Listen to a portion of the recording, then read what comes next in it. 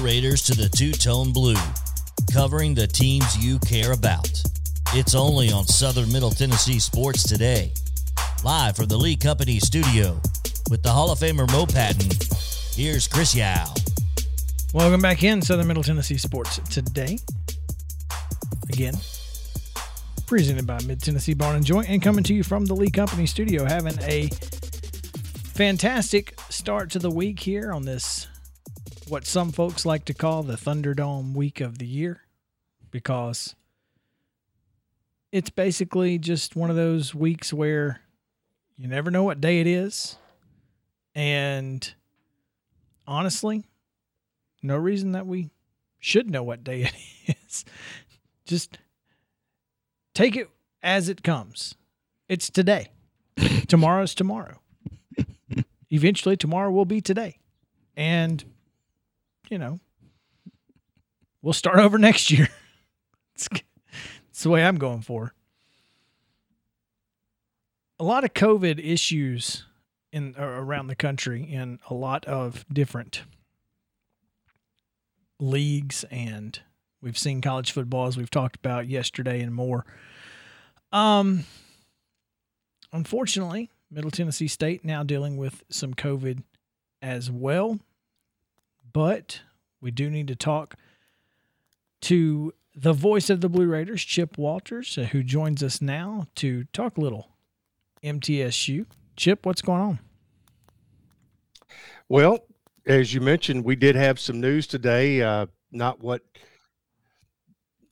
you were hoping to have, and that was due to some COVID issues within the men's program, and it was enough to cancel or postpone, I should say. I want to use the right word, to postpone this weekend's games, which would be the first two games within Conference USA. It would be a home game on Thursday afternoon against UTSA, and the men's game on New Year's afternoon against UTEP. Hate that because, you know, the team was playing pretty well and went home and obviously came back from the holidays. And whenever you come back from a trip like that, they're going to do a lot of testing. And unfortunately, apparently the numbers were such that they felt the need to postpone. Now, Chip, what's the conference's approach to that? What are the guidelines? Will they be able to get that rescheduled? Will it go down as a forfeit? Will it be a no contest? Is there something in place? What it says is Conference USA will work to reschedule the games at later dates, and that's as far as they go right now with that. Now, this doesn't impact the women. Fortunately, this is happening in the first weekend of the season. So, and there are a couple of weeks in the middle of the year where you only have one game. One of those weeks is when we play UAB, and for some reason, it's a week when we play Southern Miss. So there's a couple of holes in the schedule that could be useful. It's always positive when you have some options. Yeah, you have to wonder if those holes were kind of put there with a little foresight. Yeah, may well have been, because they were trying to. They did start, actually the way it may just be the way the calendar fell,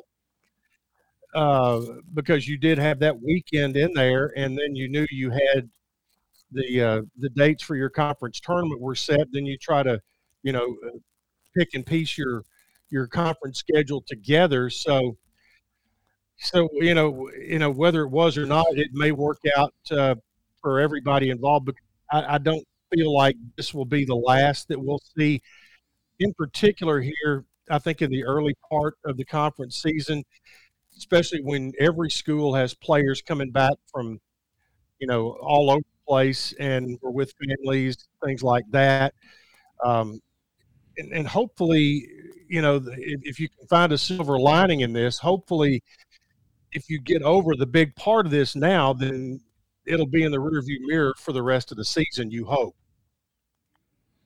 Yeah, and it's certainly, like you said, it's if you're going to have to deal with it, you'd rather deal with it at the outset of the conference season rather than coming down the stretch. And not have to play 3 games each of the last 2 weeks. You don't want that. Right. Now, this does not affect the women, is that correct? No, because they are on the road. Now, they have gone through testing, and apparently everything is good there. They are traveling and scheduled to travel in the morning for a Thursday night game at UTSA. Now, UTSA is doing their testing this afternoon, and should there be a problem, the protocol is they would report it to the conference office, obviously, and middle. And if there needs to be a postponement there, they would try to get that put in place just like it happened on the men's side before the opponent was to travel. Gotcha. Yeah. It's kind of a fluid situation again, guys. I mean, we're back into a situation where, you just kind of have to roll with the punches as they come, and that's the way it's going to go. Now, last week, you guys went to the Roundhouse and looked good in the first half. Kind of came off the rails in the second half, First didn't it? 30 minutes or so, yeah. And they tell you that the first 5 minutes of the second half is the most important, and if you win that, you got a chance, especially if you're already ahead, and yet just tough down the stretch. What was it? I'm not sure if it's Ken Palm or whoever that's done an early projection, already had Chattanooga as predicted as being a 13 seed. And this is a compliment, is that they are one of the oldest teams that I've ever seen. They've got grad transfers coming from everywhere. So here's what they've got going for them. They are big. They are experienced. They're very long, obviously well coached. And just like most teams are these days, they've got a lot going for them. What's interesting is they were ranked number 351 out of 355 in pace of play. However, they were averaging 77 points a game. And how many points did they score? 77. 77. Well, it's easy to do that when you shoot 56 from the floor. That's the key. They're very, very efficient.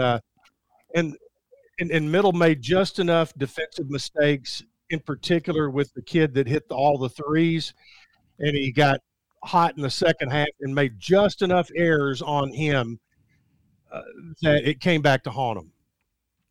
It was really a great game to watch between two pretty good teams. And, you look back, Middle goes into the conference season at 9-4 on the men's side with losses at Stephen F. Austin, at Chattanooga, at Murray, and who's the other one? One more in there. Ole Miss. But all 4 losses were to good teams.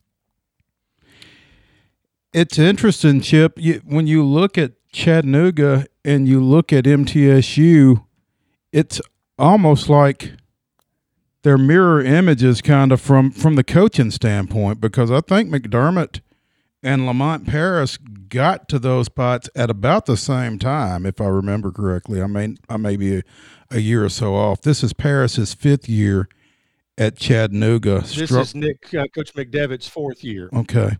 And Chattanooga struggled Paris his first 2 years, but they won 20 games his 3rd year. They were 18-7 last year. And again, playing some pretty good ball right now. And it's been much the same for MTSU to this point. This obviously this upcoming week notwithstanding. Yeah, I think a lot of times people may not understand just how big of a roster overhaul that Nick had take care of, especially once he got here and lost the only 3 starters that were left on his roster his first year. So that kind of put him behind the 8 ball for an extra year. And, they would have liked to have won more year 2 and 3, but I think it has set them up with a pretty good unit right now. That again, they have a good mix of experience and youth, and they have been selective in the transfer portal, and to get a couple of guys that have been a lot of help, like Josh Jefferson from Wisconsin Green Bay. So all in all, that has been pretty good. They really like their length, which allows them to play more zone. Especially when they're in a 1-3-1 or a 1-2-2, it allows them to really not show space available to the opposing offense, and that their depth. They're playing 11 guys right now, and that they're able to play full court, not a trapping full court, but just enough to make the other team work, to where when they get in the front court, all of a sudden they're looking up and they've got 14 seconds left on the shot clock to initiate their offense. So, that depth has been very helpful. Chip, it seems like when Middle plays well, or when Middle has a pretty good team, they've got some local flavor. And Donovan Sims has been a guy who's kind of been, I don't know, a glue guy maybe for this program under McDevitt. I mean, nice to have those local guys contributing, I would think. Well, I mean, it always is. And as you know, there's an old saying in coaching: if you recruit a local guy, he better be good. And Donovan has been good. He has developed his game beyond just the guy, a catch and shoot 3-point guy. He's now, as he has matured and gotten older, he's become more of an offensive threat on 3 different levels. He loves that 10-foot runner. He's not afraid to take a jump shot from the elbow off the curl. He understands the mid-range jump shot, which is, as we all know, a lost art. And he still, has the ability to hit the 3, and he's hit some huge ones in his career, and he's hit some huge ones this year.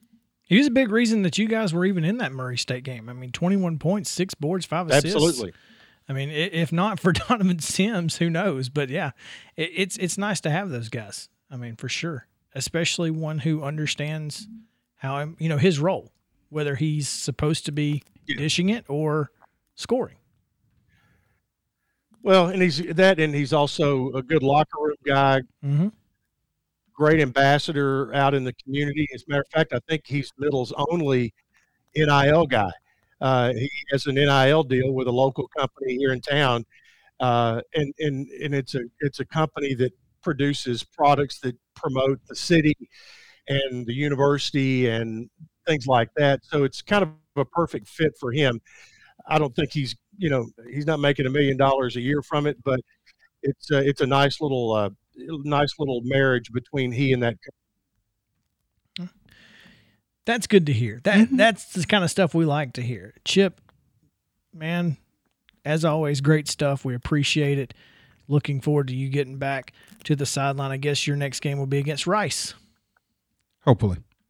Yeah, exactly. Hopefully. So I want to remind you guys to eat your hog jowl, your black-eyed peas, and your turnip greens on Saturday, okay? 100%. You know it. Chip Walters, voice of the Blue Raiders. Thanks, man. When we come back, like I said, we'll talk a little more college football, some NFL, some NHL, lots of stuff. So stick around.